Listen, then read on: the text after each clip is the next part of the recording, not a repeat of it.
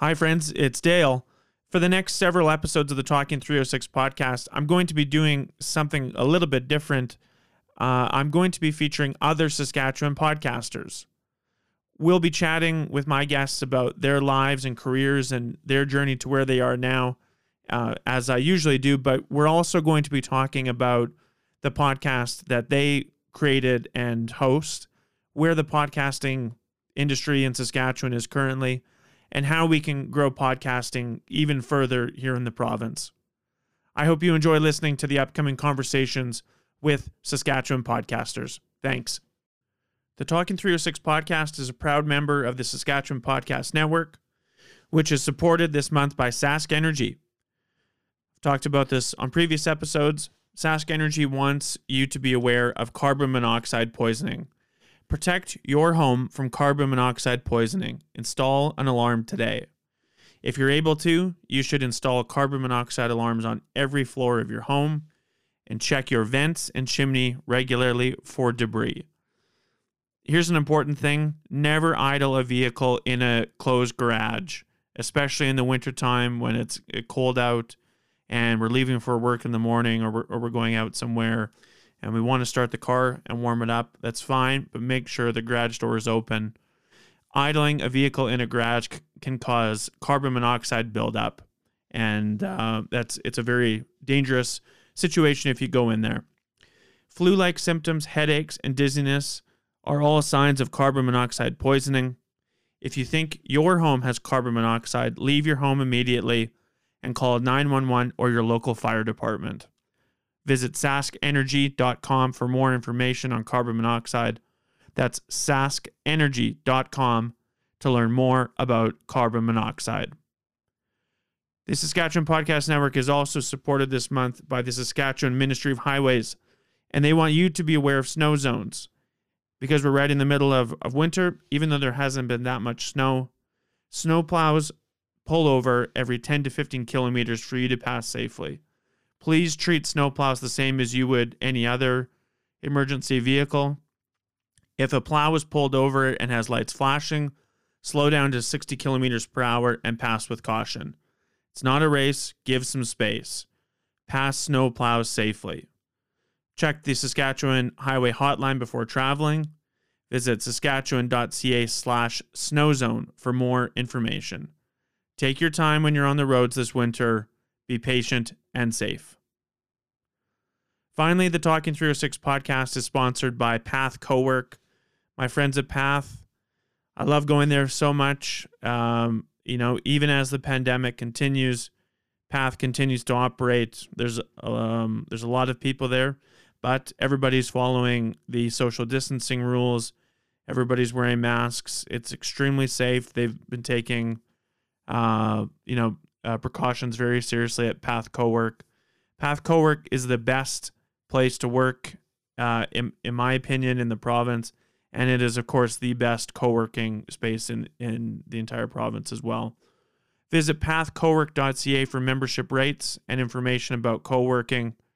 Not only do you get a desk space as a member, but you get a bunch of extra perks as well. There's free coffee, there's free beer. When it's not a pandemic, they have really good networking events and happy hour get-togethers.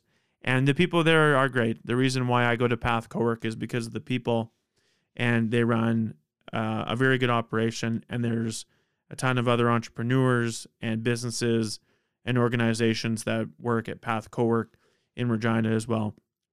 Again, please visit pathcowork.ca for membership rates and more information about Path Cowork.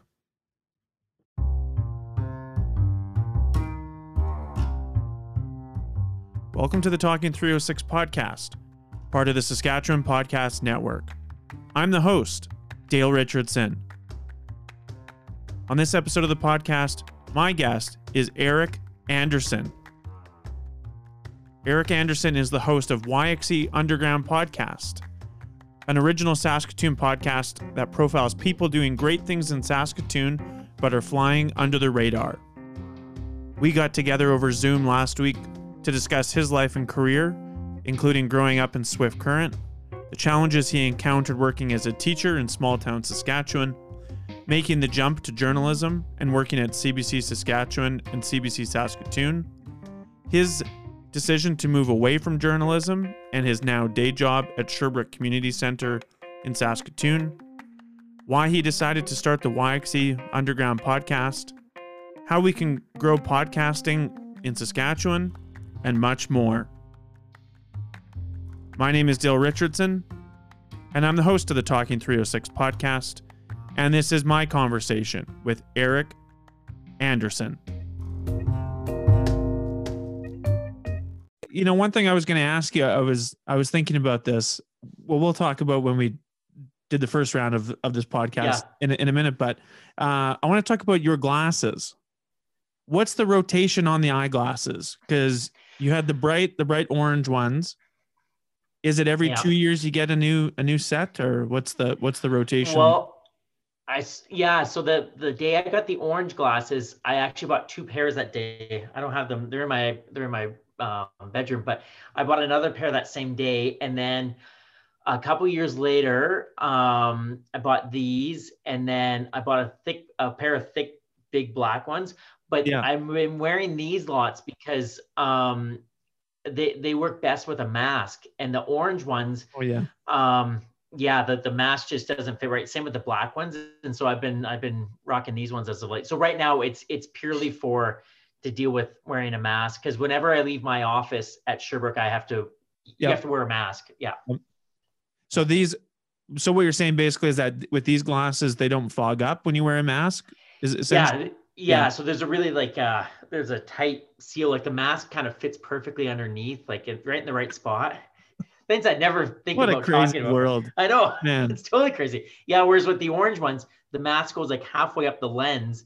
And then when I go to my office, I can take my mask off, and then I've got this huge line underneath. Yeah. So it's like I'm wearing foggy bifocals. I don't wear glasses, but with sunglasses, because as much as I can when I'm outside, I wear sunglasses unless it's just not sunny at all, and it's pretty annoying. So somebody that wears glasses every moment, that must be a nightmare. Yeah, but I'm glad you figured it out. Yeah, it took a while, because I haven't worn these a lot since I bought them a couple years ago, and then the orange ones weren't working, the black ones weren't working worth a shit, and then I was like, I'll try these ones, and it was third time's the charm. Yeah, right.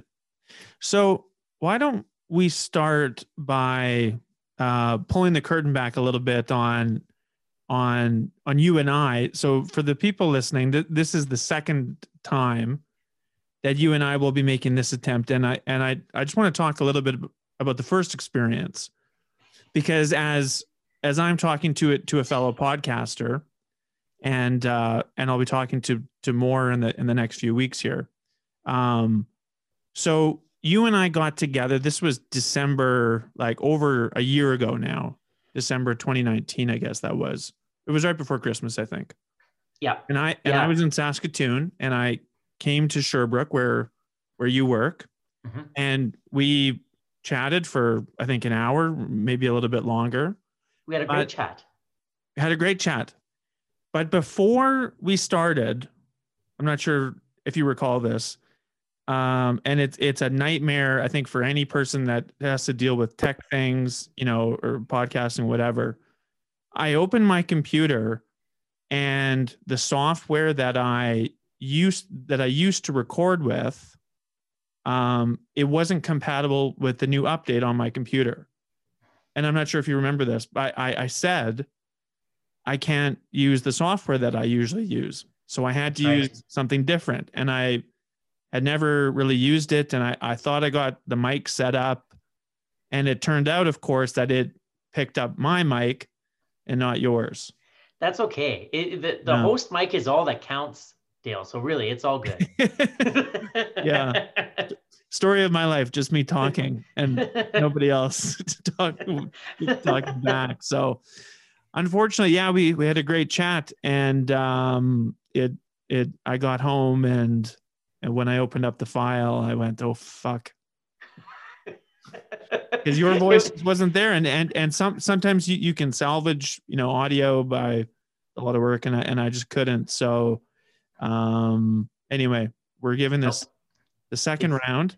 it's all good. And so much has changed since we Yeah. last spoke, whether like it's in the big picture and where I work at Sherbrooke. But I do remember, like, that's happened to me a few times, Dale, in terms of I've gone out when I worked with CBC Radio. I remember one time specifically, I went to interview a really fantastic singer-songwriter here in Saskatoon named Steph Cameron.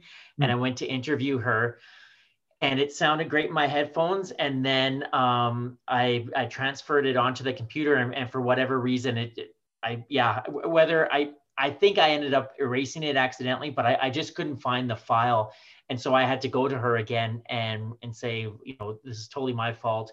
Can I buy you a beer, and can we do the interview again? Yeah. But I actually think that the second time was better chatting with her. I think, so it was, things just work out. Yeah. Well, but the technology is tricky. Yeah.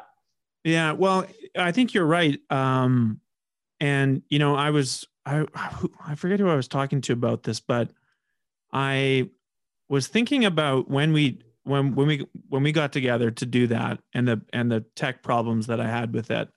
And then I got to thinking, because I think for every episode up to that point that I'd done, because it was pre-pandemic, of course, I'd always done my very best to go talk in person to my guest. And unless it was in a place like here in Regina at the co-working space that I work at, like if I was going to meet somebody like you at Sherbrooke or somewhere, wherever at a meeting place, I would always be a little flustered getting set up, because I would have to set, my equipment up, and at the same time talk to you, because otherwise you're just going to be standing there like an idiot. And I don't want to be a dick and say, just sit there and be quiet for a while. Let me get my stuff set up. Yeah. And because of that, I think there were a couple of times where I've had some tech problems. So doing the remote thing has, turned out very well. Yeah. It's funny you mentioned that, because I feel fortunate. I actually have my, as I reach to grab it here, this is my Marantz. So this is what I bring to all my, because I do the interviews on site. So this is it. It's like it looks like a tricorder, which is what Commander Spock and Dr. McCoy used when they would beam down to planets in the 60s, and then they would scan and tell them, oh, there's lots of nitrogen in the atmosphere, we can't stay here too long, or there's Klingons over the horizon. But yeah, I agree with the technical stuff, because I've again, back to CBC days, we would do live shows when I worked on the morning show, morning edition, and when there's a little bit of your brain worried about the technical side, it's really hard to focus on an interview or focus on producing a good job if you're not 100% confident that the tech side is going to work. And we were so lucky at CBC to have amazing technicians like Chris Haynes and Luke Lemoyne and people like that, who just would do a wonderful job, so that as journalists, you felt like you could just focus on doing the interview, focus on producing the show that way. So and then it's funny during the COVID times, because I do all the interviews in person for my podcast, but it's been just finding the proper space. Like I would always go to where the person was, but say for example, like in November I interviewed 2 research technicians at Vito Intervac. Well, we're not going to the lab where they're working, and so we just did it in the lobby area of the building at Vito Intervac, and wore masks, and like if you're going to maintain social distance anywhere in the world, it's at Vito Intervac. So we had the proper space, but I still want to do it in person, just because for the audio reasons, and I think I feel confident that I can do it safely, but yeah, like my heart goes out to you because it's hard when you, like you said, you're setting up all your gear and then you want to be in the moment with the person and ask, good questions and be an active listener. Yeah. But if there's a part of you that's wondering, oh shoot, is this actually recording or how is this going to sound? That's hard. Yeah. Yeah. Yeah. No. Anyway, I want to come back to your podcast, so let's not talk too much about it at the beginning. And obviously, I want to talk to you about your day job that you do, because obviously the world has changed completely, and you're in the thick of it at Sherbrooke. So, but anyway, like we did the first time around, why don't we just talk a little bit about your life and how you got to where you are. So you're from Swift Current. Speedy Creek, the south side of Swift Current. Yeah, I don't. That means nothing to me. But so, is it Swift Current or Swift Current? It's Swift Current. It's I think more the first one you said than the second one. Mm-hmm. Yeah, I think so. It was a wonderful place to grow up, Dale. We. My family moved there when I was 5 years old. My sister she would have been 2. We moved from Saskatoon to Swift Current. My dad took a job with the Southwest Abilities Council, Saskatchewan Abilities Council, and my mom was a nurse, an RN in a couple of different long-term care homes. Prairie Pioneers Lodge was where she spent most of her time, and yeah, we lived on Conlin Drive, which was just the schoolyard. There was a schoolyard behind our backyard, and then Fairview School was there. Fairview Arena was there. It was a wonderful place to grow up. 16,000 people, so not too big, not too small. It was a great place to grow up. But by the time I graduated high school, I was ready to go. And most people, or most graduates at the time, there was one high school, so we had about 250 graduates. It was a big high school. Yeah. All the surrounding towns would funnel their way into Swift Current. And most graduates would, if they were to go on to university, went to the U of S or U of R. And I just didn't want to, I just wanted to go someplace different and sort of, just to do something different. And so I went to the University of Calgary and went and got a history degree there. I had a couple of aunts and uncles that lived in Calgary. I gone to, University of Calgary sports camps when I was a kid, and I liked Calgary a lot. Yeah.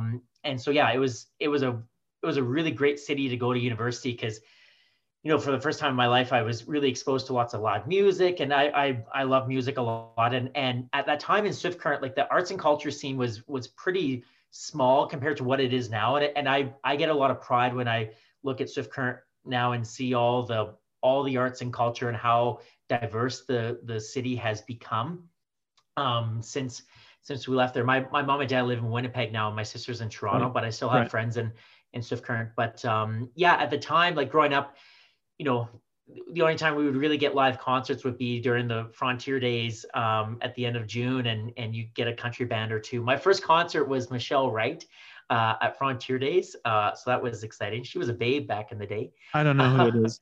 She was a Canadian country singer. Okay. And, but like if there was no Coulter Wall playing open mics in when I was a kid.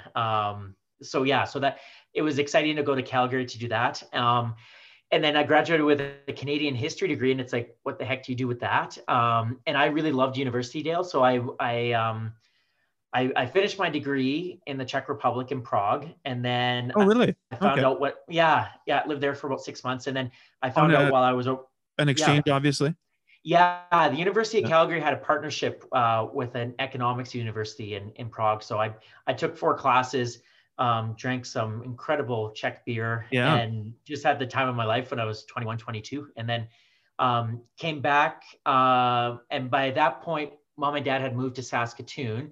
And so I got into education at the U of S and did that for 2 years. And then became a high school English teacher. And I got a job right away moved down to Frontier, Saskatchewan, which is Oh, that's right. Yeah. yeah, way in the southwest corner of the province. So it's about an hour and 3/4 southwest of Swift Current. So it's pretty much right on the border.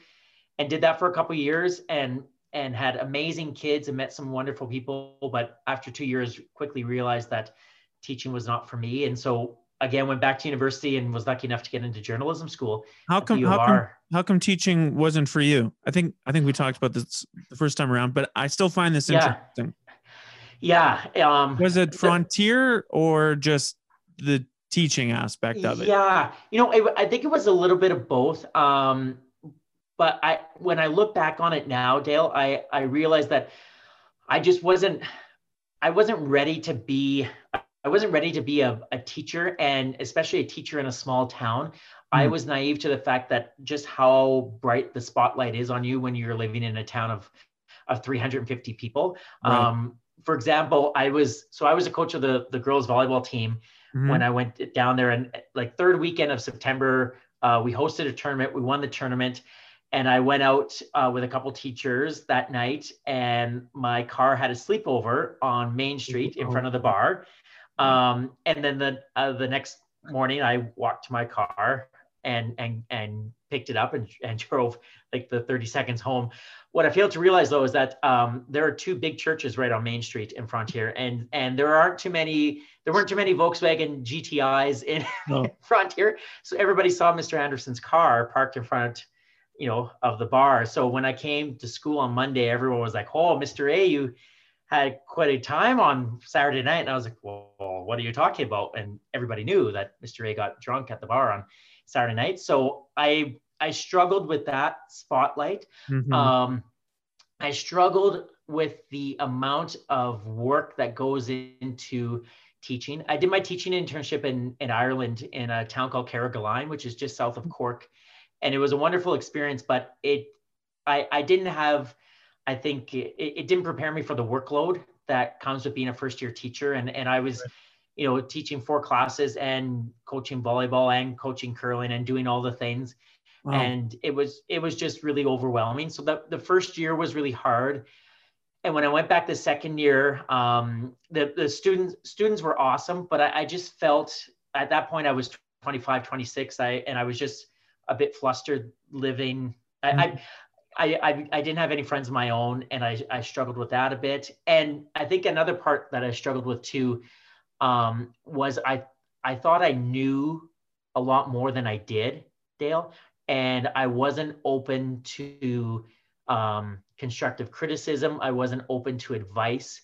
From your from your vice principal and principal at the school, or yeah. So I had it was it was a K to 12 school, about 137 kids, I think it was, and the staff had been most of the staff had been there for a long time, and so they understood sort of the rhythms of teaching in a small town. And I had a mentor there. Her name was Gail Balfour, and we were sort of like sort of put together at the start of my time there. And looking back on it now, Mrs. Balfour, I'll still call her Mrs. Balfour. She had so much wisdom to share with me, and I thought I knew. I was like, no, you've been teaching for a long time. I'm just out of university.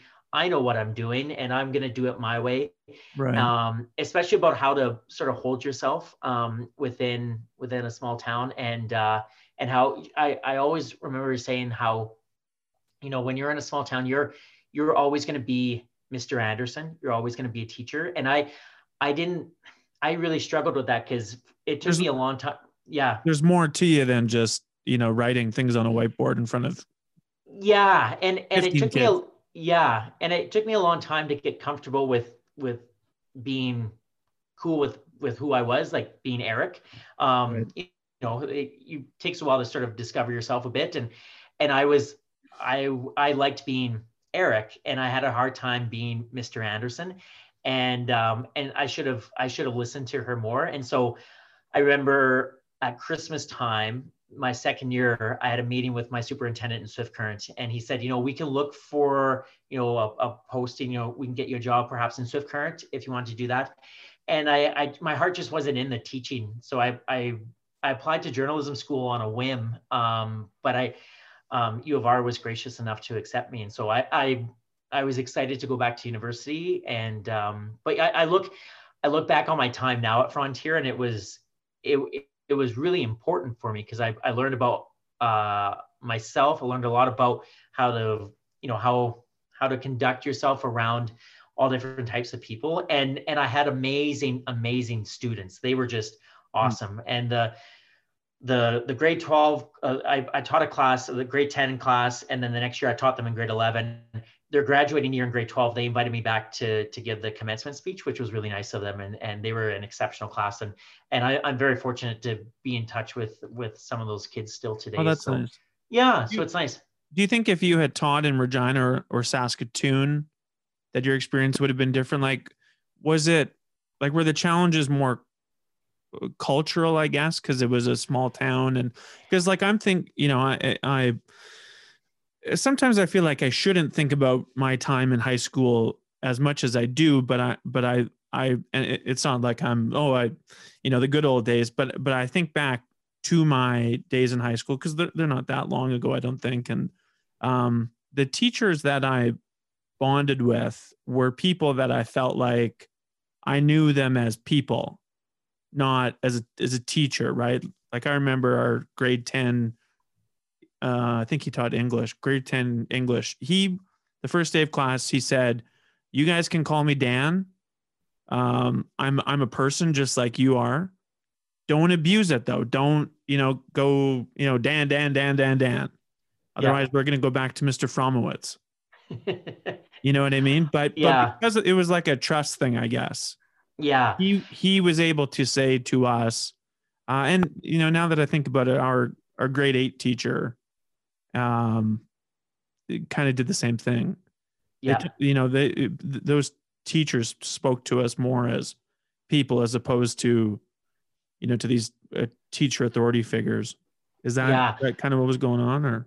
Yeah, it was, what I felt like I was a pretty decent classroom teacher. I definitely wasn't an authority figure. And I think a lot of that had to do, like, I still remember when I went down for the job interview, I ran into a student who I would teach in grade 11 the next year, and he thought I was a new student. Oh yeah. I was, especially, like, there was some big, strong, tall farm kids there, and I'm a 5'7" redhead. Like I'm not a physically imposing figure, but I didn't try to be either. And I wasn't an authoritarian teacher at all. I couldn't be. It's just not who I am. Yeah. So I do think I did a decent job of connecting with the students, and I just tried to teach as best as I could. You asked a question about whether it would have been different in Saskatoon or Regina. I think it would have been, Dale, because I think I would have had maybe a little bit more balance between personal and professional life. And I didn't have any of that at all. Like there were several nights where, I would sleep at the school because, you're prepping for the next day, or you're doing lots of marking, and it's like, well, I could walk home, but I just got to be back here in 5 hours. So I'm just going to, and then I fall asleep at the school and wake up and it's 6:30. And so you go back to, I had a 3-story, 3-bedroom duplex that came with a driveway and a basketball hoop, and I paid $350 a month for rent. So like I paid off all my student debt in a year. Right. And yeah, so I think it would have been a bit different. But I don't regret going down there at all, because I met some amazing people, and it was a great experience in so many ways. And that part of the province is a really beautiful part of the province too. Like, you're close to Cypress Hills, Frenchman River Valley is really close.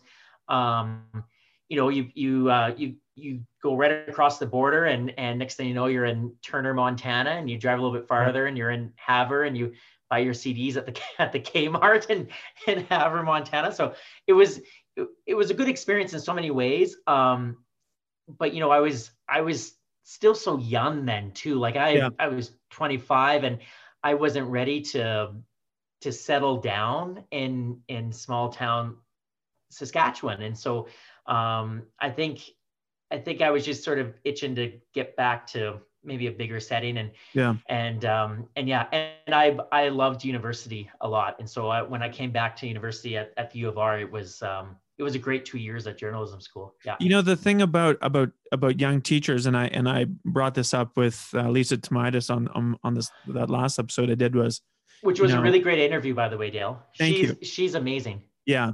No, I love talking to her. She was my mom said to me, "You seem just really comfortable with her," and I said, "I was." It was but she made it that way, so that was very nice. Yeah, like my intern teacher in grade 8, turns out he was 21 when he was teaching us. Like, I learned that a couple of years ago, and that just blew my mind. And that was Tyler Rittinger, who you spoke to for your podcast. Oh, really? Tyler was your intern? Yeah, he's become one of my favorite people. He's just an incredible guy, and is done amazing things with the EcoQuest program here in Saskatoon, which is like the full-time outdoor classroom. And another guy from Swift Current. Right. And he has the Viking teeth. Yes, we talked about this last time. He has an extra set of lowered teeth. That's right. Yeah, he does. It's incredible. Yeah. Maybe it's something to do with the water in Swift Current. Yeah, that could be pumped from the luscious Swift Current Creek. Yeah. Okay, so you go to J school at the U of R, and did you want to do radio, TV, newspaper? What was the deal there? I wanted to do radio. I was never comfortable with any of the TV stuff, whether it was behind the camera, the editing, or especially in front of the camera. But you just talked about how physically imposing you are, so. Yeah, that's right. Yes. Who doesn't love a 5'7" redhead and standing in front of the ledge being like, here's what happened. Yeah. In the rotunda today, budget day. Yeah. No, it was radio and print. And then, I've always listened to radio.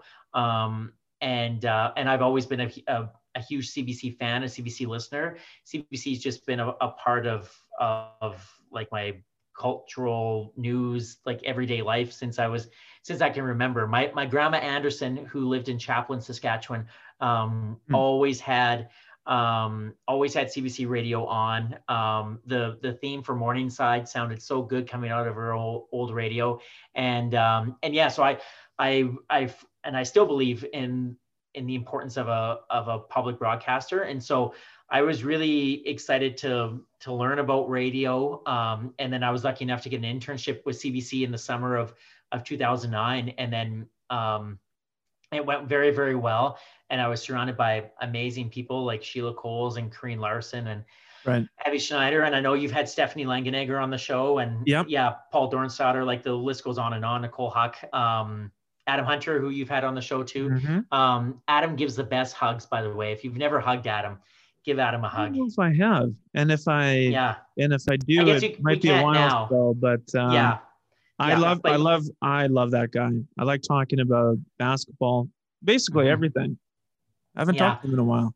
Yeah, he's a really wonderful guy. So it was, 2 great years at journalism school, and then to go into an environment like CBC where, there was such an emphasis on radio. And I know there's in recent years, there's obviously more of a push on the digital side of things. And I understand that, but it was an incredible place to learn about, what makes good radio, the joy that comes with radio, the importance of radio, and just how intimate a medium it is. So it was I was very lucky because I know I graduated in 2010, and at that time, like, it was hard to find a journalism job, and so I felt very fortunate that I was a casual reporter at CBC. That was right when so like the economic crash of like 2008, and then newsrooms all over the place were just cutting jobs everywhere, and so it was hard for a graduate to get in, and so I felt very lucky, Dale, to to be a casual, and as a casual at CBC, you literally do everything, and you work all hours and all different types of shows and stuff. But I was fresh out of J school, and I was like, yeah, let's do it. So yeah, it was lots of fun. So were you on mic, like doing news, or working in the newsroom and then? Yeah, it sort of evolved. I did some news, like some news reporting, but I really like the current affairs side of radio. I love the longer form of storytelling. I like hard news, but I really prefer the human interest stories, and the 6, 8, 10-minute interviews, or producing radio, like whether it be like a soundscape where you go out into the field and you gather sound and you gather voices, and you go back to the newsroom, you put it all together, and it's 3.5 minutes of radio that takes a listener to a place. I really like that. And I was really lucky there was a really like great group of associate producers and producers who felt the same way and had so much experience. So they really took me under their wing. And so that was really nice. And then, yeah. Sorry to jump in, Eric. I can, I'm just thinking that I hear lots of what you're saying now about the work that you did then, like the soundscape stuff, like going out like in the field. Very, it's obviously still something that you do with your podcast. Yeah, very much so. Because I remember Stephanie Langenegger, when I talked to her for this podcast, she told me a story about maybe when she had just started at CBC, or maybe it was a bit later. She went out with a bird watcher, but they got great audio because it included like snow crunching under their feet and the birds chirping, obviously, and yeah. And you know what? And I think Stephanie says something in that interview with you when she talks about how when she would go out, like, I don't think she was allowed to have her voice or in the piece, or at least it wasn't expected. And it was the same way for me. Like at no point, like, because the story isn't about me, it's about, the bird watcher in this case. And so why would I have my voice in it? And maybe, sometimes you do have to have your voice in it, if, just to make, sense of it, perhaps a question or whatever. But the goal of it should be to tell a story with sound and with, a subject's voice. And when I hear, it's funny, because I listen to radio, I listen to a lot of radio. And when I hear radio, I hear how it's changed. I hear so much of a reporter's voice within stories, or I'll hear lots of, and I think now it's a bit hard because of the pandemic. Reporters aren't physically able to go out to places, but even before that too, I would hear reporters go out and there'd be a lot of like canned music, like, music that was, pre-production. And I would just say like, oh, but you're in such a great environment where you could collect natural sound. Like my producer, Kareen Larson, would always say, when you go anywhere, like just stand to the side and record 3.5 to 4 minutes of just sound. And you will look like a fool doing it, Dale. But like I did it last Saturday for my podcast when I went to Odla Restaurant, because I'm interviewing Scotty Dix, who's a chef in the city. And I stood in his kitchen for about 20 minutes and I didn't say a word. And I just gathered sound of what was happening in the kitchen. And I had my headphones on, and I was in such a happy place then, because sound is just such a wonderful thing. And so it was great to learn that, because I think sound takes you to a place. Like if I were to do a soundscape on Lisa Tomaitis, you better believe I'm going to practice, and you're going to hear that ball bouncing. You hear the ball, the sneakers. You yelling out a drill, or maybe yelling encouraging words, or saying, hey, we got to box out more, stuff like that. I like that. Sneakers squeaking on the hardwood floor, which drives my partner nuts when I'm watching basketball, but to many it's a beautiful, beautiful sound. But there's so much of a story that you can tell through sound, and CBC was a wonderful place to learn the importance of that, and to learn, because it is an art form, not only to gather it, but then to mix it and put it all together in a way that makes a lot of sense. So my cousin Galen, he worked in a restaurant, and the episode I did with Dale McKay, I did it at his restaurant in Regina here, and we did it like it was maybe early afternoon or in the morning maybe, and in the background you could hear his team getting ready for the day. So there's like some plates clattering and just kind of background noise. And my cousin said it's a great episode because I can hear the bustle without taking away from from the conversation that we had.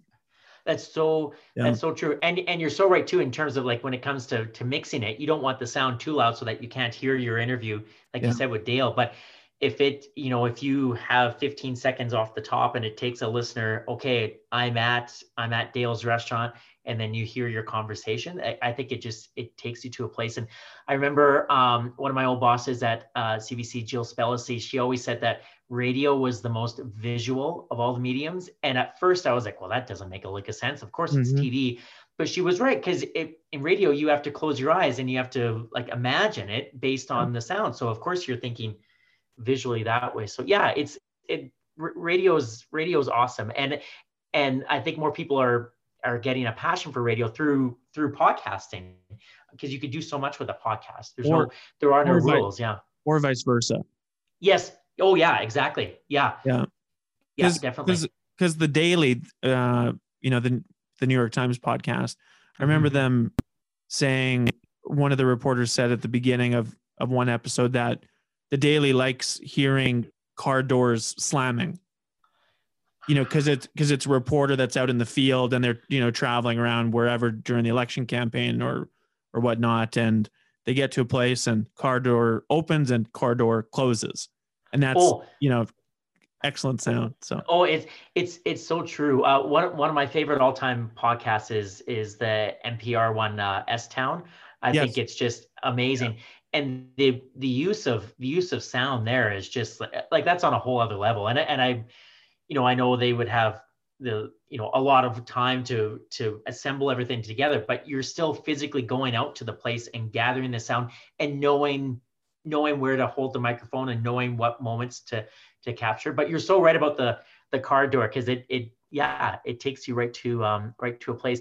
And I think the Daily's so great for that too, because it could easily just be here's the news of the day and still be wonderful, but they do incorporate a lot of sound into it, which I think is pretty exceptional. Well, it adds something different, right? It's I love that podcast so much. Anyway, so you were at CBC for a few years, and then why did you go from CBC to Sherbrooke, or no? Yeah. You moved to Saskatoon first. I did. Yeah, so I worked at your wife. Yeah, so I worked at CBC in Regina from 2009 till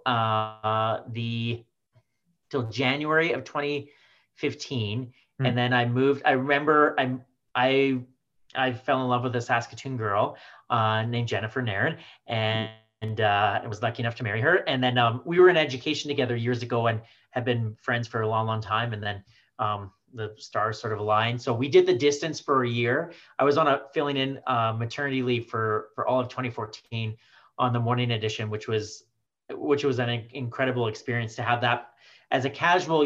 Sometimes you'd work for a week on a show, and then maybe you do 2 days reporting and then 3 days on another show.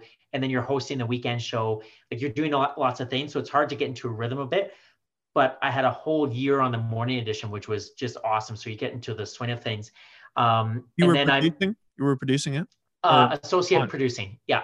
Associate producing. And then studio directing as well. So you're up at 4, and then you show up at 5, and then it's you and Sheila Coles and Ted Deller and Chris Haynes, and it's like I'm surrounded by so many talented people. Just don't mess this up. And it was lots of fun. Sheila's the best, and so it was an awesome year. And then every weekend I would go to Saskatoon, and then sometimes Jen would come down to Regina. But I knew right away that I was going to move up to Saskatoon at some point. So I moved in with Jen, and it was funny, Dale, I moved in on a Friday in December. and it was a Jay's moving truck, had all my stuff. And literally, like, we dumped everything, the movers and we dumped everything in Jen's house. And then that night, I caught a plane to Toronto because I was filling in for Scott Regier on national sports for CBC for 3 weeks. So poor Jen, she comes home and she's done school like for the holidays, and all of my stuff is in the house, and I'm gone in Toronto. So I was like, "Hi Jen, like here's all my stuff, and I'll see you in a couple of weeks." So she was, yeah, but what did you have to go and cover? What were you working on? It was so every day it was the most insane job. Every day Scott Regier does. So if for listeners out there, you might hear Scott Regier do a daily sports hit with CBC Radio in Regina once. It used to be twice or three times before the pandemic, but at that time it was 2 hits with Regina and 2 with Saskatoon. But Scott would also do hits with Toronto, the morning show in Toronto, the morning show in Edmonton, and the morning show in Vancouver. So when I worked there for those 3 weeks, I would get up at 3 in the morning. I would have to be at work at 4.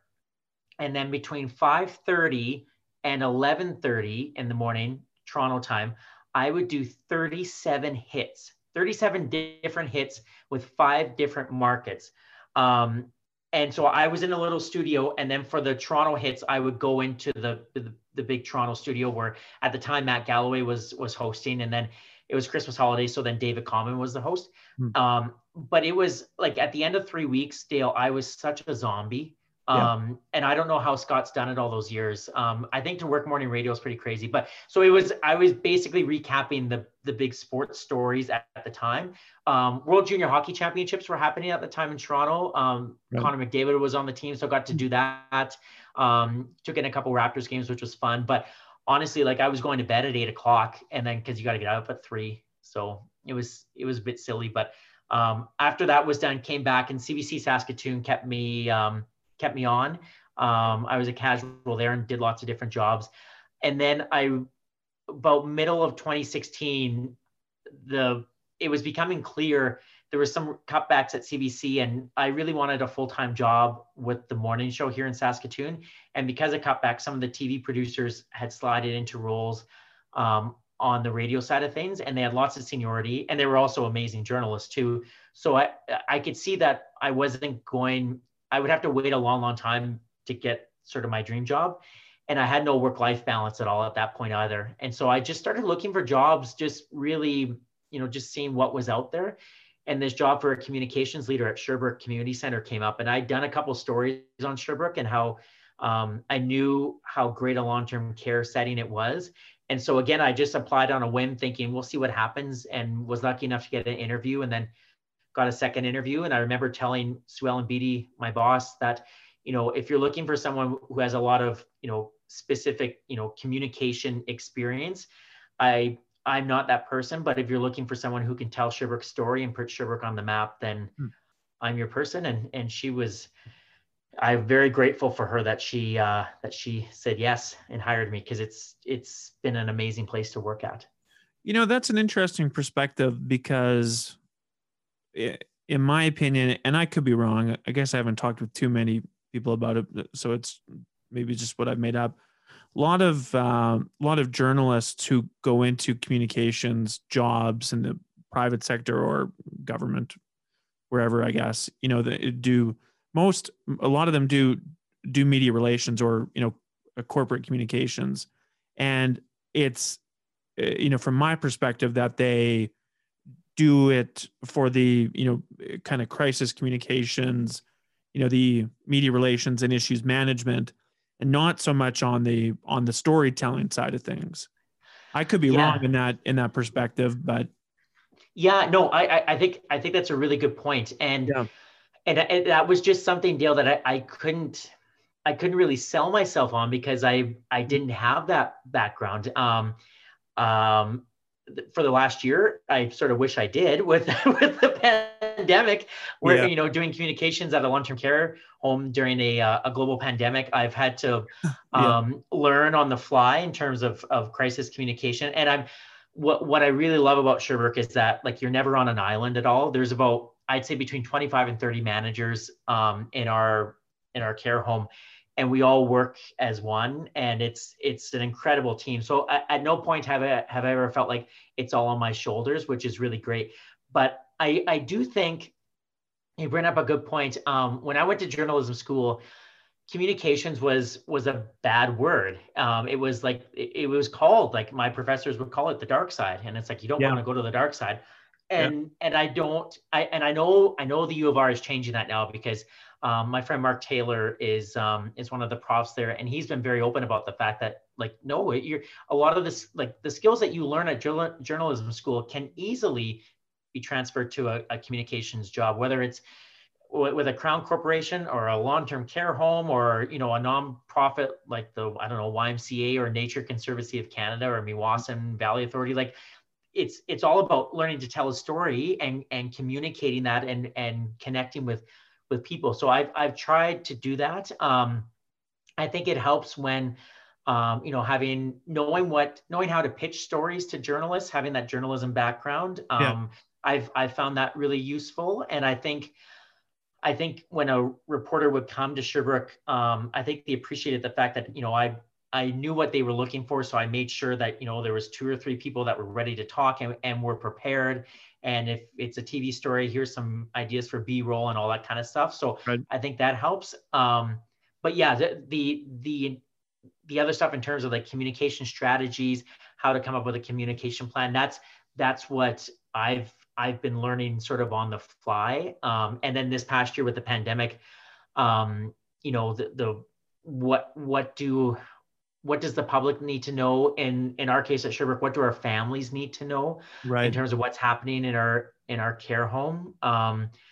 You know, That's interesting. I didn't think that. I never thought of that you would have been involved in those, not necessarily the direct conversations maybe with the families, but figuring out, you know, how to actually just let them know about what's going on, because it's I'm sure it's been a nightmare in some ways. It's been challenging. And so for, you know, when it comes to like the actual, say for example, Dale, if your grandparents were at Sherbrooke and your parents or yourself wanted to know what, you know, how they were doing care wise, you would have a conversation with either the nurse or the care manager, like the neighborhood manager at Sherbrooke, where your loved one lived.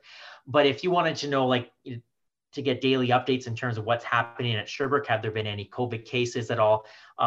That's been something I've been doing. So every day since March 13th, we've been doing daily Facebook posts and daily website updates about what life is like at Sherbrooke. And then it was on Boxing Day that, you know, I was playing air guitar to a Bruce Springsteen album in my basement on my turntable. And my boss called me and said, we've had a resident test positive for COVID. So immediately stopped the turntable and went into work. And there was about 5 or 6 of us. And, you know, we crafted a letter to send out to families and crafted something for our Facebook page and for our website as well, getting that communication out.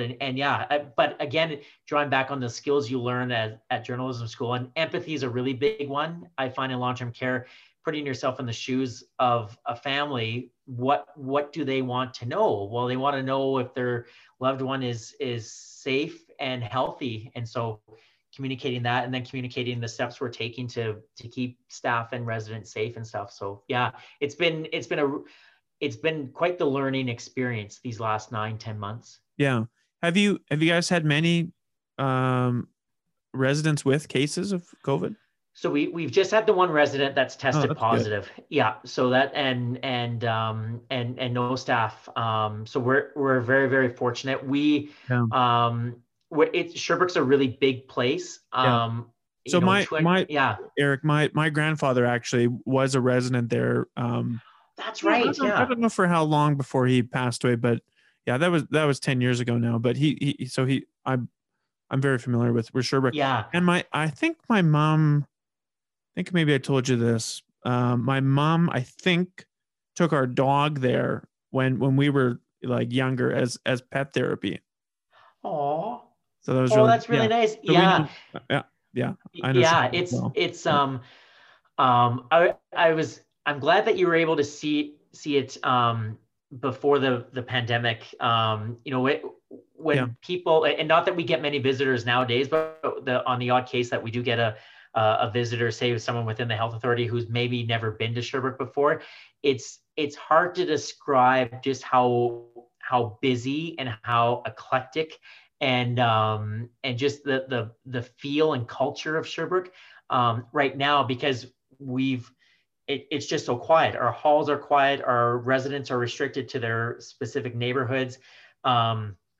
If you're a resident and you have any sort of symptom at all, you're immediately isolated to your room until a COVID test is done. Like it just has such a different feel to it right now. But I'm excited for and grateful for vaccines that are coming, and I'm hoping this time next year things will be back and humming again at Sherbrooke. Yeah. Have you guys had any vaccinations, or are staff are they not staff? Staff, a lot of your staff are probably vaccinated in the first kind of round, but residents, they'll probably be next or soon. Yeah. So we're still waiting on some direction in terms of our staff. So our staff is set to get it. We haven't received any none of our staff have been vaccinated yet. And then I think the powers that be are still trying to figure out how to get our residents the vaccine, because obviously we don't have, we've got some cold fridges, but we don't have the super cold fridges that you need for the Pfizer vaccine. Yeah, but it's what it has done, Dale, though, is it's given some light at the end of the tunnel for our residents and our staff, and I think especially our residents too, because I basically I go to work, I come home, grocery store, maybe to a restaurant once in a while, but I don't go out nearly as much as I used to. But I can still go to the McDonald's drive-through and pick up a quarter pounder. Our residents, especially right now, they physically can't leave their neighborhood or their floors. Yeah. So our residents are just exceptional. And I know they're not alone. Every single long-term care home resident in this province, in this country, is going through the same thing. So yeah, the sooner that we can get the vaccines in people's arms, the better. Yeah. No kidding, man. Let's talk about the podcast. Okay. I don't know if I asked you this before, but what were you working at Sherbrooke when you started your podcast? Yeah. So my question about that, just before you launch into that, was there any concern, either not from you, obviously, because you were inspired to do it, but any concerns from your employer about you doing an external podcast? Because, and I've said this lots, one of the reasons that I left my job in government was I wanted to start a podcast, and I knew that I wouldn't be able to do it working there. You know what I mean? Yeah. So it was actually even, when I first started at Sherbrooke, I was, I left CBC on very good terms, and I still had the skills to do freelance stories. And so I received so much support from, my boss and my leadership team about still continuing to do freelance stories. There was one time where there was a show a CBC show in Winnipeg called CBC Now or Never, it's called. And they sent me an email about, hey, have you heard about this Saskatoon Public School Division program called the iGEM program, where a class of grade 6 students spends a whole year at a long-term care home? And I was like, as a matter of fact, I do, because it's at Sherbrooke that they spend the year. So I was very familiar with it. So they asked me if I could do a story on it. And so I went to my boss, Joelle, and I said, I've been approached to do this freelance story, but I'm not comfortable doing it on Sherbrooke time. And I said, would it be okay if I took, the morning off, but was still here to do the story? And she was completely fine with it. So, so yeah. And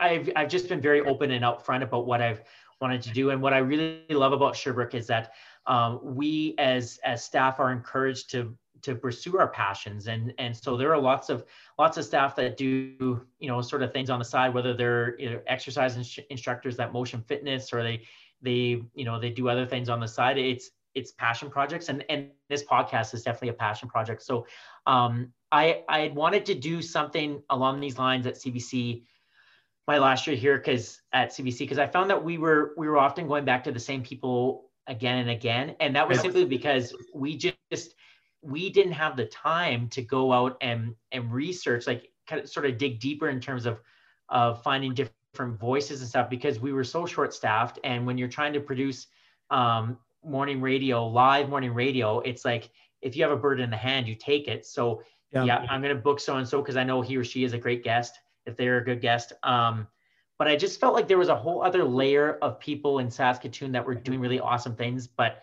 just weren't getting the recognition. And it wasn't just the CBC newsroom. Like every single newsroom is understaffed, and reporters are expected to do so much, and they do incredible work and such important work.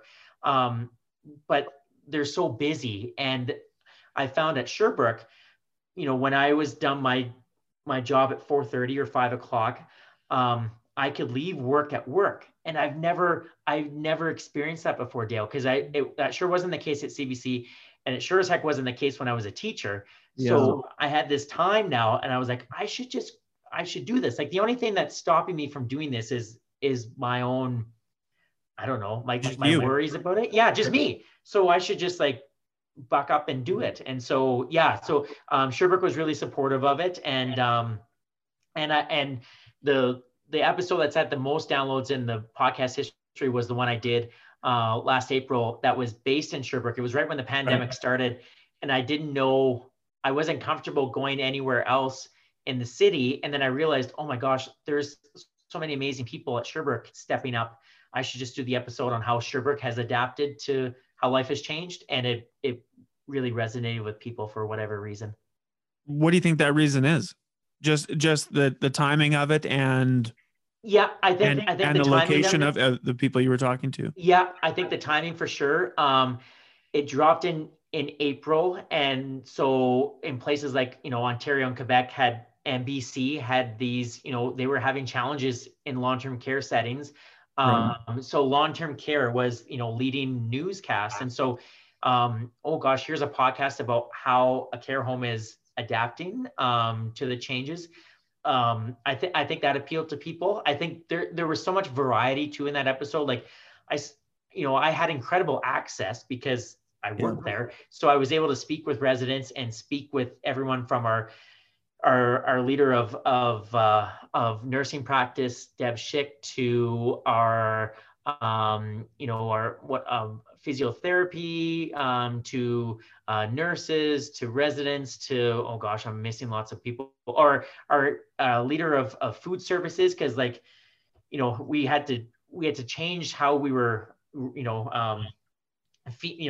distributing our meals to residents. Our cafeteria changed, like so many things changed, Dale. And so so it was just it took I gathered tape for about probably 3 or 4 days, and then it took a long time to edit it. And I used as much natural sound as I could and tried to keep my voice out of it as much as I could, and just let Sherbrooke tell the story. So that worked out well. Yeah. What do you use you use like a weird program to do the editing for your podcast? I do. Yeah. What is the name of it? It's called Hindenburg. Right. Yeah. Right. And it was this is a very geeky thing we'll be talking about here for people listening. Yeah. But if you're a podcaster out there, like I knew how to gather sound, and I knew how to conduct an interview. But at CBC we used an editing system called Dalet, and it was incredibly user friendly, and it was geared so that you could edit really quickly, because oftentimes you're under a time crunch in a newsroom. But I wanted something that I wouldn't be under a time crunch. I drop one episode every month, so it's not a huge time crunch that way. And a former CBC colleague of mine who was a national producer named Sean Perpick said, I use Hindenburg for my freelance, and you might like it. And yeah, it was very similar to it. And what I really love about it is that it allows you to condense your files in many different formats, whether it's a WAV format or an MP3 format. It does all that for you. So it's like, I find it very easy to use. And it comes, it's automatically updated. It comes with all these YouTube tutorials for all the keyboard shortcuts and all that kind of jazz. So yeah, that's what I use. And it's worked well. It's worked well so far. It costs like $500, but Yeah. I think it was worth it. How has your podcast changed, or maybe how have you changed as a podcaster since you started it? I tried to be very serious, Dale, in the first like 3 or 4 episodes, Right. because in my mind it was like, I've been out of the game for a little bit, and I'd been doing freelance pieces, but I wanted to be like, I'm telling these important Saskatoon stories. And so, my posture right now, I'm trying, like, I was actually going into the CBC studio. They were kind enough to let me record my voice in the studio, and because I wanted it to sound just perfect, and I wanted people to take me super seriously. And then, but none of my personality was coming through. And it was my old colleague, Corrine Larson, who said, you should try just recording your voice while you're out on location, because the energy that you normally bring and the energy that's in the interview is not there in the studio. And that's hard. Like, my heart goes out to all the radio hosts who are like broadcasting from their basements or their kitchens. Like, it's hard to bring that energy each and every day. And so that's what I do now. So I do the interview out on location. And then I'll go back and I'll edit the interview. I'll type a script, and then I'll go back to either that same location or something similar, or something that has a little bit of significance to the podcast guest or the story that I'm trying to tell, and I'll voice it there. So, like, I remember the first time I interviewed Chef Scotty Dix. He was kind of freelancing at the time and teaching classes and doing some catering and consulting. Yeah. And so I went to one of my favorite restaurants in Saskatoon. Is a restaurant called Hearth, and it's just beautiful food. And it was just around the block from our old house. And so my wife and I went there a lot, and we got to know Beth and Thane, the owners. And I just asked Beth, can I just record my voice in your kitchen while you're like serving food? And she was like, okay. And so that's what I did. So I had my script, and I was reading my script, and I'd say this, this, and this. And then, that's when I would throw it to the tape and then come back. And meanwhile, you get this energy while you're doing it that I wasn't able to replicate in a CBC studio that sounded just perfect, but I had no energy at all. So I think that's probably the biggest thing that's changed, is feeling comfortable to be more myself. But I also don't want the podcast to be about me, because it's not. It's about the people that I'm interviewing. And I know sometimes people are like, oh, I've had a few people say, I wish you would talk more about yourself in the podcast. And I try and sprinkle a little bit here or there, but I'm just not comfortable doing that. It's not what this podcast is about. It's about the people in Saskatoon that are making a difference but are flying under the radar. So the focus should be on them. Have the types of people changed a little bit? Like and maybe I'm wrong on this, and you have Chef Scotty coming up again, but the last few episodes have maybe been more people that are maybe a bit more like in the social world, I guess, if that makes sense. Yes. Yeah. I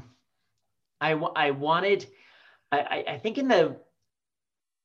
near the end of the first season, I felt more comfortable with sort of tapping into a little bit of what was sort of happening in the world at that, in terms of maybe local news or some issues that were important to Saskatoon, and maybe tapping into that a bit more. And actually, to be honest, Dale, like, COVID has helped with that, because doing that episode at Sherbrooke, the long-term care was obviously in the news. And then that really gave me confidence to look at what was happening in Saskatoon, what were some of the bigger issues. And the next episode I did was with a housing advocate named Chris Randall, because like affordable housing was really prominent and still is, and it is an important issue. And then the next one was with a woman named Candace Gabriel, who runs a food program in the summertime for kids who have a hard time finding 3 square meals a day. And then in the summertime too, with all the social uprising that was happening in Black Lives Matter, and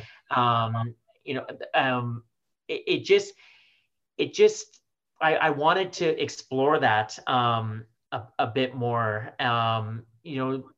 Just to I felt comfortable, like, and I felt like I sort of built an audience that they would trust me to do these more types of interviews. So like speaking with Natalia Mason, who works for Saskatoon Sexual Health, who Yep. was a really important voice in the Black Lives Matter movement here in Saskatoon, or going out to Wanuskewin and talking about the cultural significance of Indigenous culture here in Saskatoon with two just amazing women. And then obviously the vaccine and veto Intervac's been in the news, but I wanted, instead of talking to the CEO who's a really interesting guy, but he's done lots of interviews, let's speak to a couple members who are part of the team, who are working in the lab each and every day, that might not make the front page of the newspaper, but are still doing all that important work. So yeah, like, and even though I did one in December with a theater artist, but Julissa Campos is her name, but she's really big and has done a lot of work in terms of bringing more diversity to Saskatoon stages, because that was another thing that was brought up this past summer with the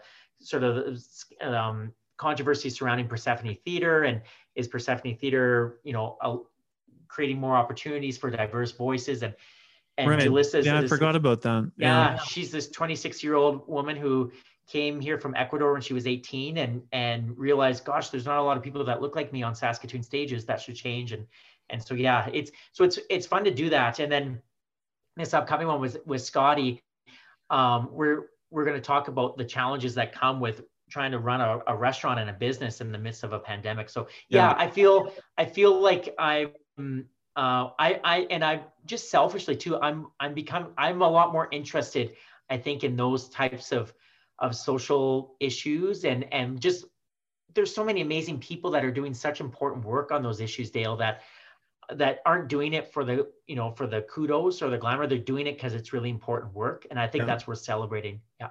Well, and you talked with Jason McCurdy as well from Prairie Harm, right?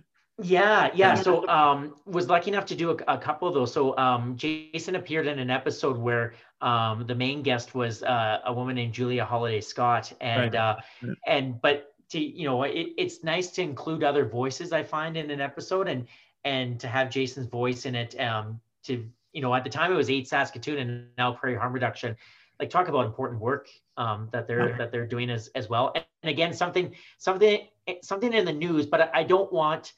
I've never felt comfortable, like, just, regurgitating something that's already been done, like whether it's been done on CBC or Star Phoenix. Like, if it's been done already, then why do it? But if you can approach a story from a different angle and hear a different voice, then I think that's something that I think that listeners appreciate and will hopefully enjoy. Yeah. Have you had PR people reach out to you, or people, like, I guess, individuals reach out to you and say, hey, I'm trying to do this, that, or I have a thing that I'm promoting. Will you come talk to me about it and be somebody on your podcast? And if they have, how do you sift things out? And I probably say no to those people. Yeah. So I get a lot of musicians that reach out to me, and I know their heart's in the right place. And so I just try and be polite and say, thank you for reaching out to me. This podcast, I try to explain to them what the podcast is about. And so that's why I say, maybe not a good fit, but what I always do is, I always forward them to a CBC reporter, and say, you might be a good fit on the afternoon show or something. Here's an email to try and contact, because I still have those contacts there. But I do appreciate, because there's been a few times, like, where organizations have reached out, and it's worked out great. Like, I don't know if I'll have time to do it this year, or this season, but at some point, one of the team members at Read Saskatoon reached out and said, hey, I like the podcast. Would you be interested in working with us for something? And I was like, yeah, I think Read Saskatoon does incredible work. And so I really enjoy that, and I've met some really great people. I think it's a win-win for both. The organization to, hopefully to tell their story a bit. And then for myself, it's like, oh, that's, I hadn't thought of this organization before. and yeah, but for the most part, it's usually just musicians that are, hey, I've got a new single out, or I've got a new album out. Would you be interested in? And so I usually I say no, but thanks for your interest, and here's someone who might be interested. It's interesting that it's musicians all doing that. Yeah, yeah. I don't know why. I think it's, I guess they listen to podcasts as well as their music. Yeah. Yes. Apparently so. It involves headphones for both, I guess. Yeah. Yeah. I wish I had more insight for you on that. I don't know why. I don't know. What can we do to grow podcasting more here in Saskatchewan? Because some days just from my own perspective, some days I feel like I'm like things are really, cooking. People are growing, more people are listening to our podcasts and podcasts in general. And then other days I feel like I'm banging my head against the wall that, how come more people aren't wanting to sponsor podcasts like yours and mine, or the Podcast Network, or, like all these other great podcasts. Mm-hmm. What do you think we can do to either notice podcasts more and obviously get more listens and just grow the community?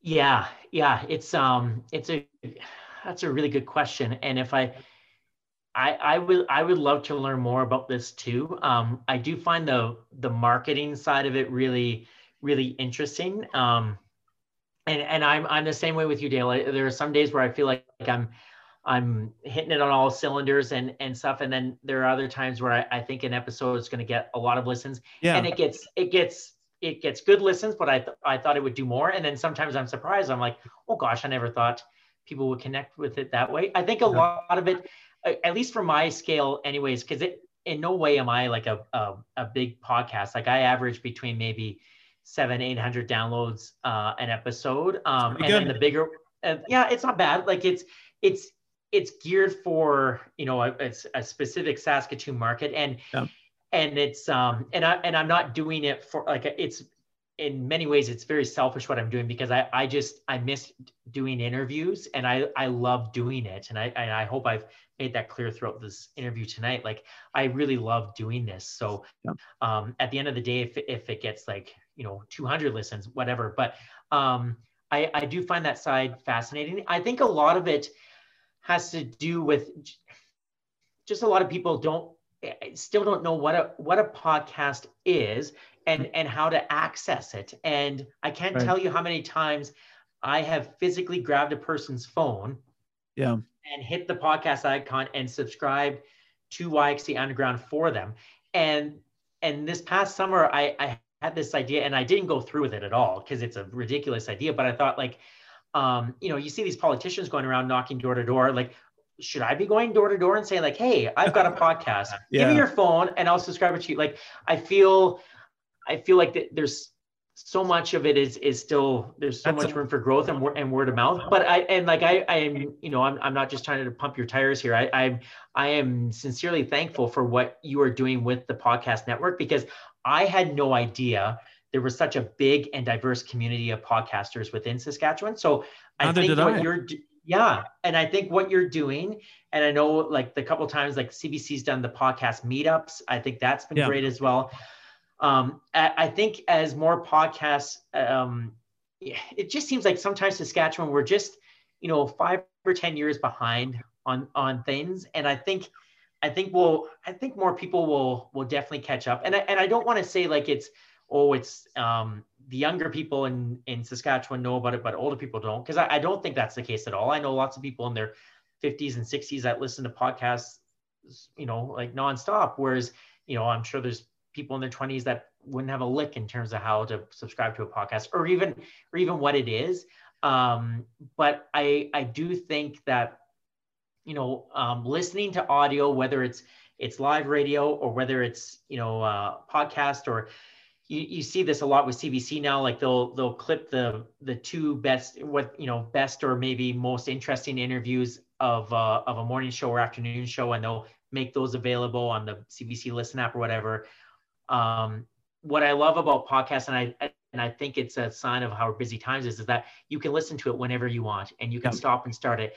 I can't tell you how many times in my life I've been late for things because I've been in the car because I wanted to hear the end of an interview because I knew if I missed it, I wouldn't ever hear it again. Yeah. But with a podcast, I can listen to it whenever. So I think we have to do, I think as podcasters, we've got to do a better job of like just really being clear with people. Here's what a podcast is. Mm-hmm. There's lots of different topics. And then here is how you subscribe. And I really want to, like, it's I guess a goal of mine in the next couple of years to really, and I don't know how to yet, Dale. And I might even, I think I'll reach out to like a marketing company or someone like that. Like, how do I get more people? It's great if you listen to an episode or two, but I want you to subscribe. I want, when an episode comes out once a month, I want it on your phone. Damn it. So like, I just got to figure that out. Well, you gave me a good tip, and you talk about taking people's phones and hitting subscribe. You gave me a great tip because you always write in the copy on your social media post. You always write listen and subscribe for free. Yes, on Spotify or wherever, and I make a point of doing that now with my podcast. When I put up social media posts, because, and I think you were right by saying this, you said, I think some people think that you have to pay for them. Yes. And some platforms you do, but 98% of podcasts are free. Yes. Like, Dale, you and I are not in this to make money at all. We're doing this because we love to do it.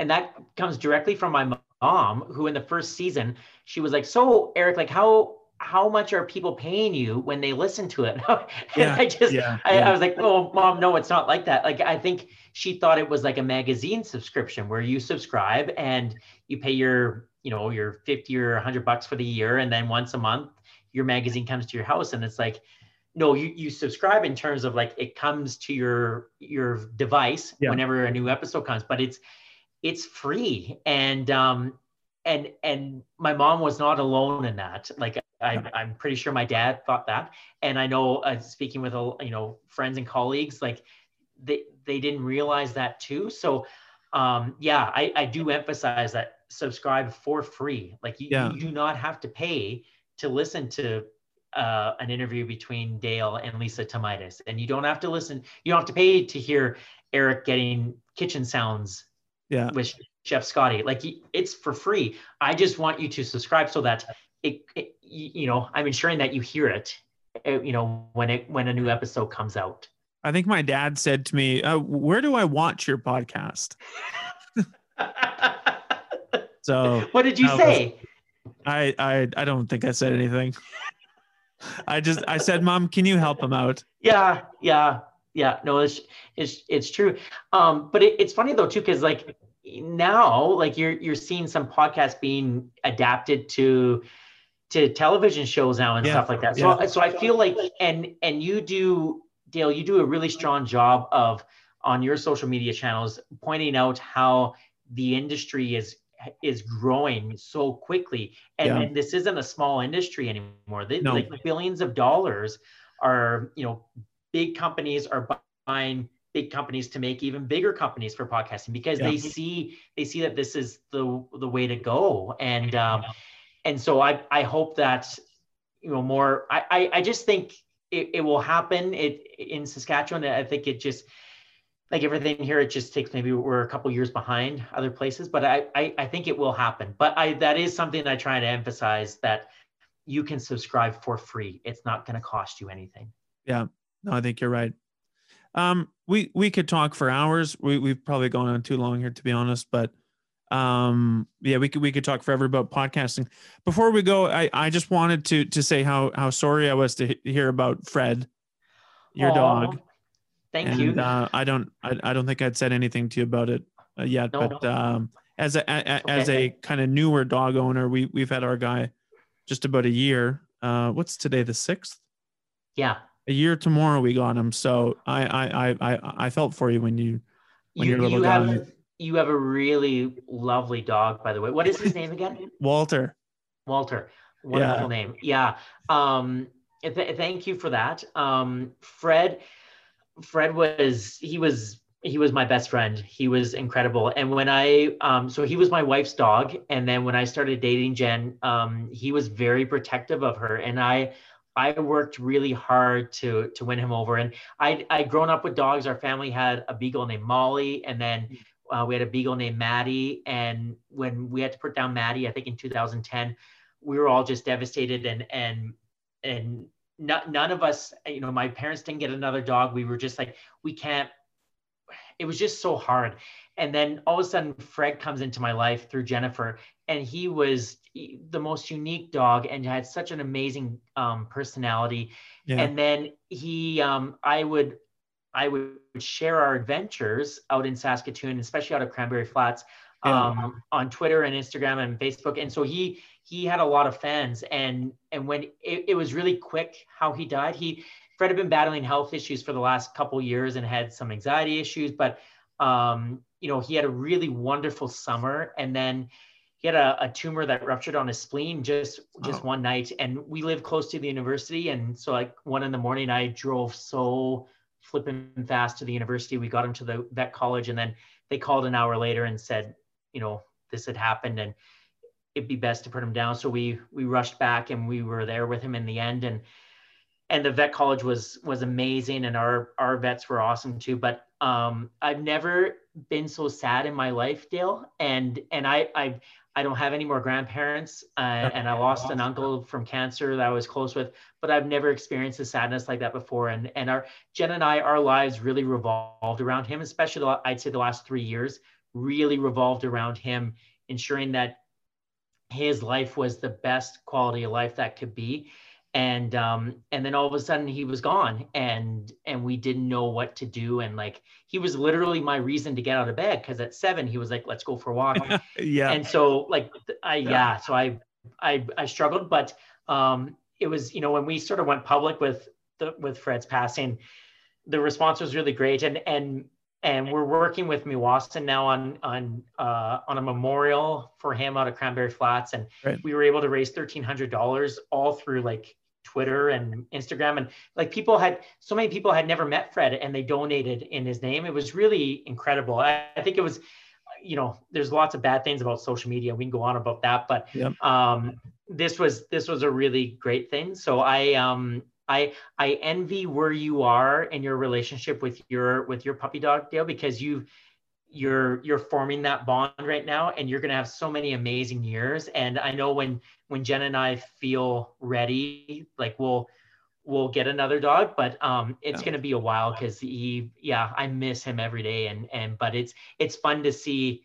It is fun to see when, they bring so much joy to your lives, don't they? Yeah. No, the amount of time that I think too much about when he's not going to be here, and it's very tough for me, and I shouldn't do that. I shouldn't think about that. But yeah, no, you're right. They're the best friends, and my family had 3 dogs growing up. So but they're now having my own, it's something I've always wanted, and we love him so much. And his hair is getting too long. He's getting groomed next week, but no, it's anyway. Yeah, I hope you guys get another one soon when you're up to it. I think it'll be good. I think when we're ready, we will. But for now, I will live vicariously through you. Please and Walter. do. And yeah. And maybe you can meet him sometime soon. I would love that. Yeah, that would be great. Once this ridiculous pandemic ends. Once it's done, it'll be good times. Yeah. Thank you for reaching out, Dale. And thank you. It was lots of fun doing this round 1, and I think round 2 was even better. So thank you. Yeah. Well, no, and thank you for dealing with my technical problems, and of course, thank you for the podcasting work that you do in the province. Yours, maybe we talked about this the first time. Yours kind of, I don't know. I think we launched our podcast right around the same time, and I think I observed that they're similar podcasts in many ways, but just kind of, delivered differently. So thank you for the work that you do with yours, and it keeps me going and doing mine. Oh. So, well, you're welcome. Let's stay in this together, earlier, man. Yes, there we go. There we go. And thanks for all the work that you do, with bringing so many podcasters together. Like I said, with the podcast network is such it's a wonderful thing, but I also know it's a lot of work for you too. So I know I'm not the only podcaster in the province that appreciates it. So thank you. Thank you. All right. Take care, and good luck with your day job with COVID, and hopefully that all ends, and all the best to your colleagues and the residents at Sherbrooke. Awesome. Thank you, Dale. Have a good night. Okay. Thanks, Eric. Bye. Bye.